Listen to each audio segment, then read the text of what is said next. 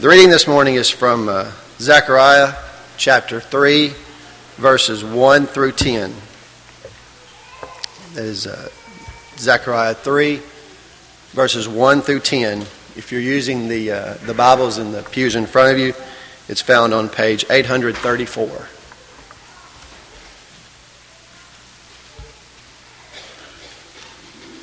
Then he showed me Joshua, the high priest, standing before the angel of the Lord, and Satan standing at his right hand to oppose him.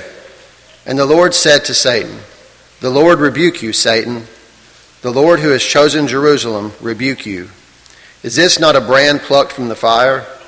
Now Joshua was clothed with filthy garments and was standing before the angel. Then he answered and spoke to those who stood before him, saying, "Take away the filthy garments from him." And to him he said, "See, I have removed your iniquities from you, and I will clothe you with rich robes." And I said, "Let them put a clean turban on his head." So they put a clean turban on his head, and they put the clothes on him, and the angel of the Lord stood by. Then the angel of the Lord admonished Joshua, saying, "Thus says the Lord of hosts, if you will walk in my ways, and if you will keep my command, then you shall also judge my house, and likewise have charge of my courts. I will give you places to walk among these who stand here. Hear, O Joshua the high priest, you and your companions who sit before you, for they are a wondrous sign. For behold, I am bringing forth my servant, the branch. For behold, the stone that I have laid before Joshua. Upon the stone are 7 eyes. Behold, I will engrave its inscription, says the Lord of hosts, and I will remove the iniquity of that land in one day. In that day, says the Lord of hosts, everyone will invite his neighbor under his vine and under his fig tree."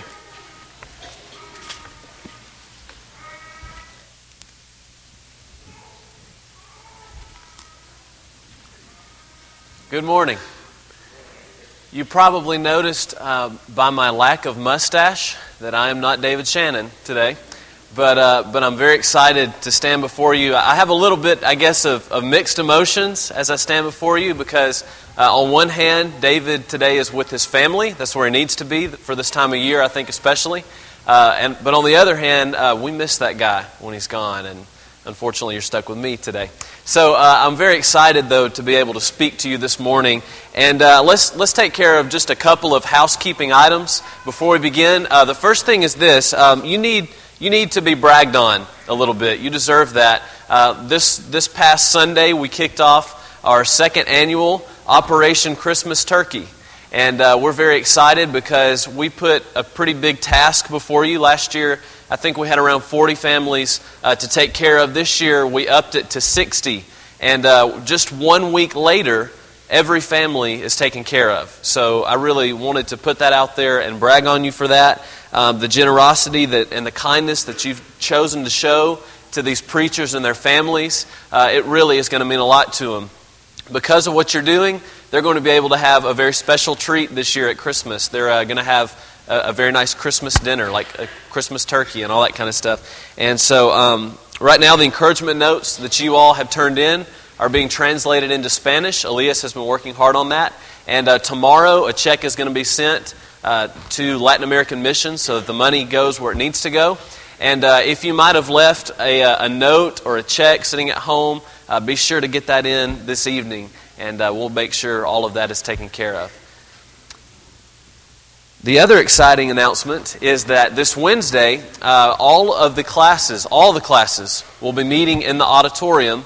We're going to have a very special message from our elders, the men that help to lead this congregation, and they're going to be in charge of the worship. And we look forward to hearing the message from the shepherds to the sheep. And again, that's for all of our Bible classes this Wednesday night.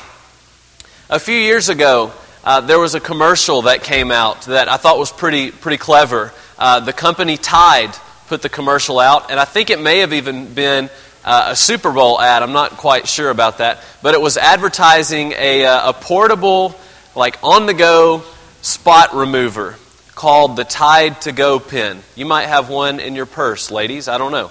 But anyway, it was a very, very clever commercial, and I thought it taught something, a simple truth in a creative and memorable way, and it's only 30 seconds long. So what I want to do is show you this commercial, and then I'll come right back up here, or I probably won't even leave the stage, but I'll hop right back up here, and we'll talk about what it means. So go ahead and watch this. So tell me about yourself. Well, an organized person, somebody who does not leave details out. I'm actually very, very good with groups. Group work.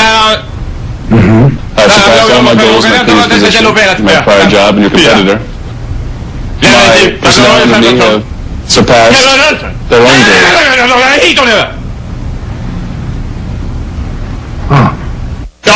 Get famous at mytalkingstain.com. I love that commercial. I love so many things about that commercial. But what I love about it, and what I love about it is that there's a lot of things, but there are at least two things that we can all relate to from this commercial. First of all, you can all relate to the guy staring at the stain, right? We've all been there. We're having a casual conversation with a friend, and all of a sudden you notice it. The stain from the Black Lagoon is on their shirt. You don't know how it got there. You don't know what it is, but you notice it. And you're doing your best to be a good friend. You're doing your best to really tune in and focus on the conversation. But there's always that stain you keep coming back to. And so you've got kind of a tough decision to make, right? Like, do you be the friend and acknowledge it and say, hey, you've got something on your shirt? Or do you just kind of casually let them figure it out? That's kind of, you got this wrestling going on in your mind about it. The other thing we can all relate to is that we've all been the guy wearing the stain, right? You sat down in Coke. You're eating Italian food, and like a big glob of marinara sauce lands on your pants. How does that always happen, right? We've all been the guy wearing the stain. And that's the worst, right? We hate that so much. Yes, we've all worn stains before. But here's my question. If we've all worn stains before, if we've all been the guy wearing the stain, why is it such a big deal to us when we get one? If we've all worn stains before, why do we focus on them so much? If we've all worn stains before, why do we focus when other people have them? I mean, if we've all been there, why do we care? If we've all had stains, if it happens to everybody, why do we notice every time? It's kind of weird because sometimes you'll figure out that stains, it doesn't matter what you're wearing, it doesn't matter who you are. You can be wearing like the nicest outfit, you can be wearing a shirt and tie, you can be wearing a coat and tie. It doesn't matter. You can be wearing a tux. But here's what we do know. Stains get in the way, right? Stains are ugly. People notice them. They become the focal point. Like for me, this is distracting right now to you for the rest of the sermon. So let's all try to focus really hard. And these fumes are coming off something awful up here. So anyway, it doesn't matter what you're saying. Stains kind of steal the show. And so, you see, the commercial nailed it. The commercial nailed it because our stains can say a lot about us, right? Our stains almost do some talking for us. Let's say, for instance, that you've met a set of new parents and they've got like a white stain up here on their shoulder. You don't have to ask them what that is because you know a baby's been there, right? You know that that's happened. I know that this has probably happened to you. How about this one? Your wife is folding clothes, and all of a sudden she discovers that the laundry looks like an ink blot test, right? And so one of your shirts has a large ink blot, and then one of her shirts, and then you notice a couple of pairs of socks and another sock, and then, well, guess what? Laura knows that I've left a pen in my pocket and it's exploded in the dryer because we've all been there. We've all done that before, and that would never happen. Of course, it's just an illustration. That she's never done that before. But you can imagine what that would be like. I want you to be turning in your Bibles to Zechariah chapter 3. Zechariah chapter 3. It's on page 834 in the Bible. I think more people listen to that part today than have ever listened to that part. Zechariah is kind of hard to find. It's on page 834 that's in the Bible there in your pew. Why all of this talk about stains? We're going to see in just a minute. I'm not sure when the last time was that you read the book of Zechariah. But while you're turning there, let me tell you a little bit about the book and a little bit about who he was and what he did. The kingdom of Judah, the people of Judah, who became known as the Jews from Judah, they had been captured and taken into captivity by Babylon. And over time, the Jews were allowed to come back to Jerusalem, the majestic city that was the crown jewel of the nation, where the temple was. But what they discovered is that they were coming back to a city in ruins. The place that they left, the home that they left, was different when they came back. And since there was no Extreme Makeover Home Edition back then, it was up to them. The only way that they were going to rebuild the city, they found, was to rebuild it themselves. Well, spirits were low and times were bad. And that's when Zechariah enters the story. He and Haggai teamed up. And as a result of the two prophets' efforts, the temple was rebuilt. And then Ezra was able to come along behind them and continue to build on that foundation and rebuild the nation both physically and spiritually. So Zechariah had a very tall order, a very tough job to do. He was trying to inspire people to work when nobody felt like it. He was trying to be the cheerleader when nobody wanted to cheer. That's a tough job. Now, what we're about to read here in Zechariah chapter 3 is a prophecy, a very beautiful prophecy that's tucked away in this really kind of forgotten about book sometimes in the Old Testament. So let's read it together and see what it's about. Verse 1, Then he showed me Joshua the high priest standing before the angel of the Lord. And by the way, I learned something this week that I should point out. This probably isn't the famous Joshua that you and I think about so often from the days of Moses. Joshua was also the name of the high priest in Zechariah's day. We learn about in chapter 6, verse 11, amongst other places. So it's probably him. Back to verse 1. He showed me Joshua the high priest standing before the angel of the Lord, and Satan standing at his right hand to oppose him. And the Lord said to Satan, The Lord rebuke you, Satan. The Lord who has chosen Jerusalem rebuke you. Is this not a brand plucked from the fire? Now Joshua was clothed with filthy garments and was standing before the angel. Then he answered and spoke to those who stood before him, saying, Take away the filthy garments from him. And to him he said, See, I have removed your iniquity from you and will clothe you with rich robes. And I said, Let them put a clean turban on his head. So they went and put a clean turban on his head, and they put the clothes on him. And the angel of the Lord stood by. Then the angel of the Lord admonished Joshua, saying, Thus says the Lord of hosts, If you will walk in my ways, and if you will keep my command, then you shall also judge my house, and likewise have charge of my courts. I will give you places to walk among those who stand here. Hear, O Joshua the high priest, you and your companions who sit before you, for they are a wondrous sign. For behold, I am bringing forth my servant, the branch. For behold, the stone that I have laid before Joshua, upon the stone are 7 eyes. Behold, I will engrave its inscription, says the Lord of hosts, and I will remove the iniquity of that land in one day. In that day, says the Lord of hosts, everyone will invite his neighbor under his vine and under his fig tree. Now, what exactly is going on here? Allow me to paint a picture of what we just read. It's a lot of reading, but let me paint a picture of what this scene looks like. And I'm gonna ask you, if you don't mind, to just close your eyes and meditate on this scene, to just kind of picture this. Picture a small courtroom. There's a judge, a defendant, a smug prosecutor. Like a rehearsed actor, the prosecution rises from his seat and takes slow, premeditated steps toward the defendant, Joshua. He smirks at his helpless victim and flashes a prideful grin in the direction of the judge. Piece of cake, he thought. It's time to close this case. After all, Satan had been inside of Joshua's head since court had been in session, and he knew it. He'd ask a leading question here and an incriminating question there.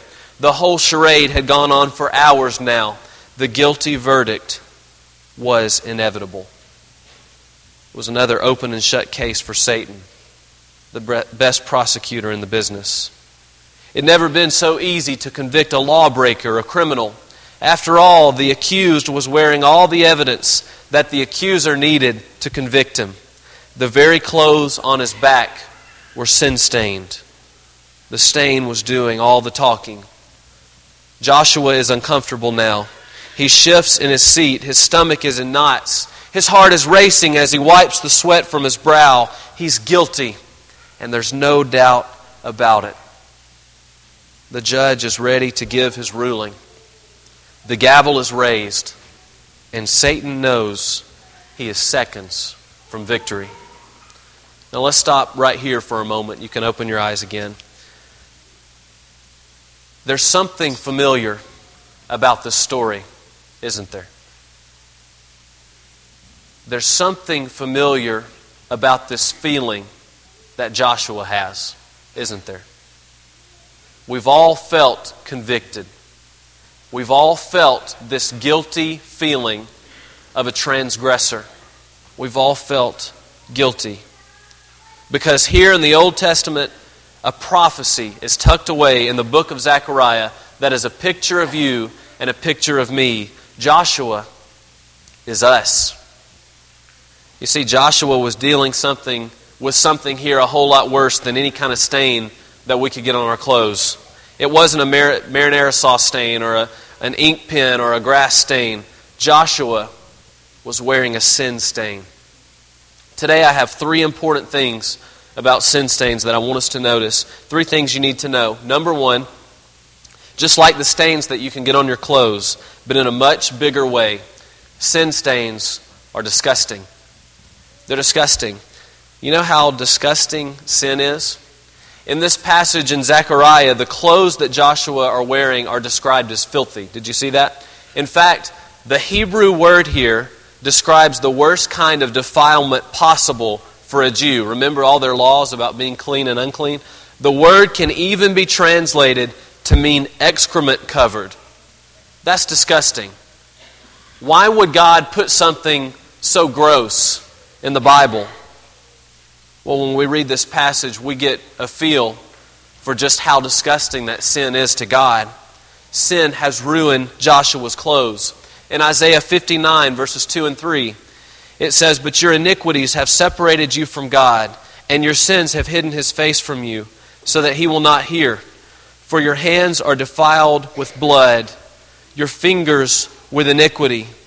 Your lips have spoken lies, your tongue has muttered perversity." We're all filthy. We've all got blood on our hands. Sin stains are disgusting. But also notice, number 2, that sin stains are distracting.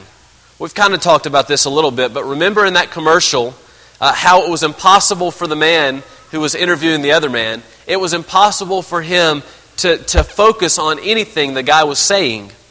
The only thing he could focus on was the stain. And the commercial does a great job of illustrating the fact that stains steal the show. They steal the attention away from the rest of your outfit. If I ever wear this shirt again in public, I'm going to get some weird looks, right? Because people notice stains. They become the focal point. Sin does the same thing to us. Christians, we've got a real problem that we've always got to be on guard against, called hypocrisy. Nobody's immune to it. But hypocrisy might be the most damaging stain. I'm paraphrasing here, but Jesus said to the religious people of His day, "You hypocrites, you look at everybody else and you pick out the speck in someone else's eye, but you miss the 2x4 sticking out of your own eye.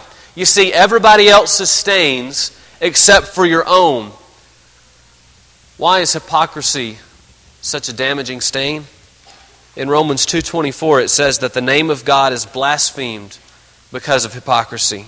In other words, when we claim to be Christians and then we turn around and we do something hypocritical, Yeah, they might talk bad about you, but you know what else they'll do?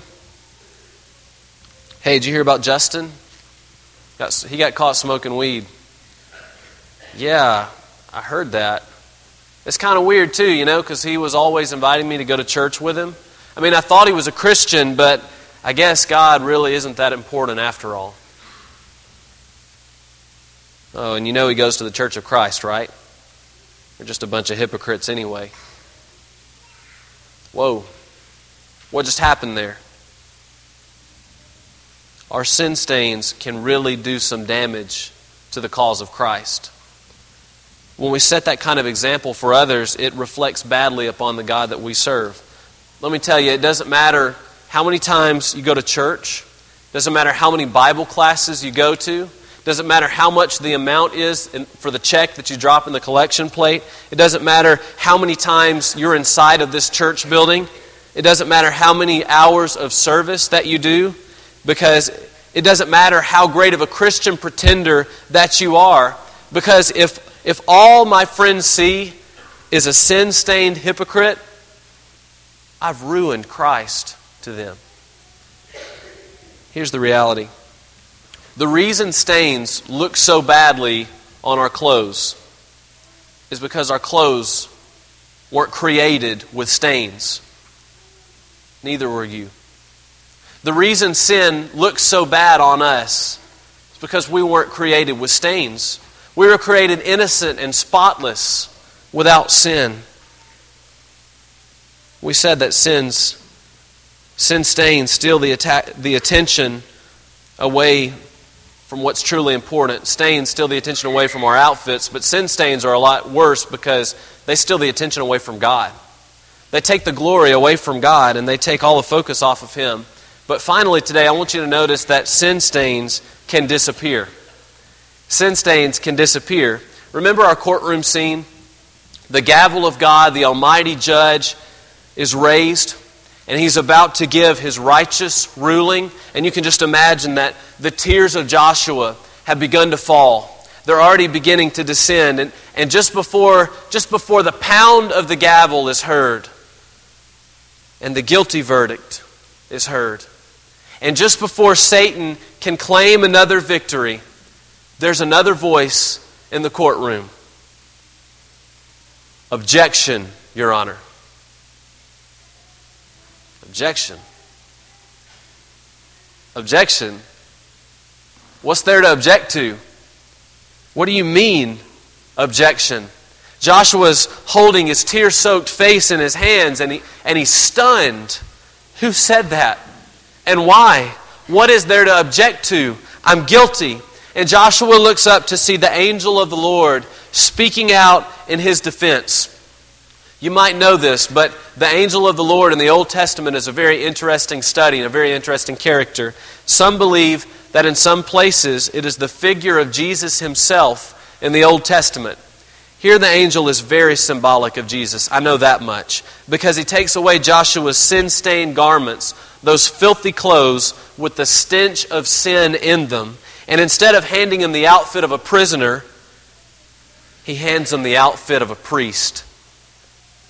A sign of royalty. And He puts a turban, a garment of the priesthood, God's sign of authority, puts it on his head. The sin stain is no more. Joshua is made pure again. He's forgiven. He's free. It's a beautiful picture of redemption. In the New Testament, we're told that at just the right time, in our darkest hour, just when the gavel was about to come slamming down, Jesus came to our defense, and He went to the cross, and He died for us. Romans 5, verse 6. He pled our case when He bled our case. And just like Joshua, we have been given the apparel of a royal priesthood. 1 Peter 2, verse 9 says, "But you're a chosen race, a royal priesthood, a holy nation, a people for His own possession, that you may proclaim the excellencies of Him who called you out of darkness into His marvelous light." Notice too that God doesn't just redeem Joshua and release him of responsibility. He's still the priest. He's still got work to do. Look at verses 6 and 7 from Zechariah 3. He admonishes Joshua, saying, "Thus says the Lord of hosts, if you'll walk in my ways, and if you'll keep my command, you shall also judge my house, and likewise have charge of my courts, and I will give you places to walk among those who stand here." Do you see what's happening? You see, cleansing comes with a charge. You see, cleansing and restoration always involve responsibility. Brothers and sisters, Jesus Christ didn't pay the price tag on sin for you to be baptized and be done with Him. That's not it at all. You see, when we're baptized, God doesn't send us a baptismal certificate or a church bulletin in the mail. No, when we're baptized, He gives you a uniform and He gives you a job. Don't wait, don't quit, don't sit. You and I have work to do. Let's do God's work. Our restoration came with a responsibility. We think that Sharpie stains are the worst, right? Because they're impossible to get out. It doesn't matter how much you scrub them. Doesn't matter how hard you try. They're not coming off. This shirt is ruined. I understand that. But sin stains run a whole lot deeper than Sharpie stains. And it doesn't matter how hard you try.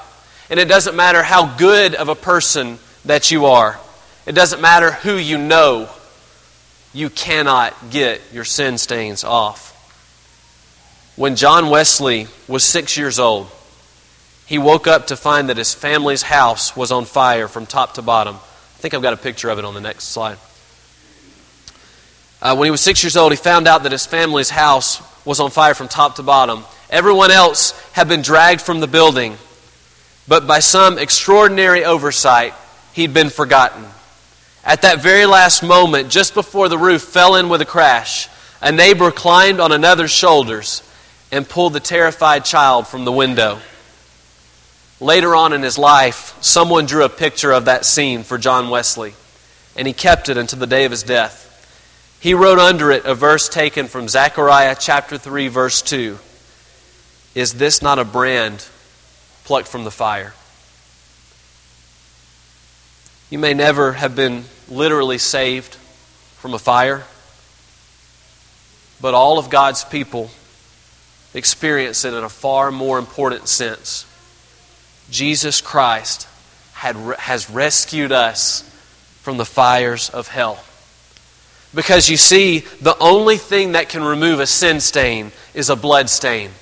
Jesus offers forgiveness.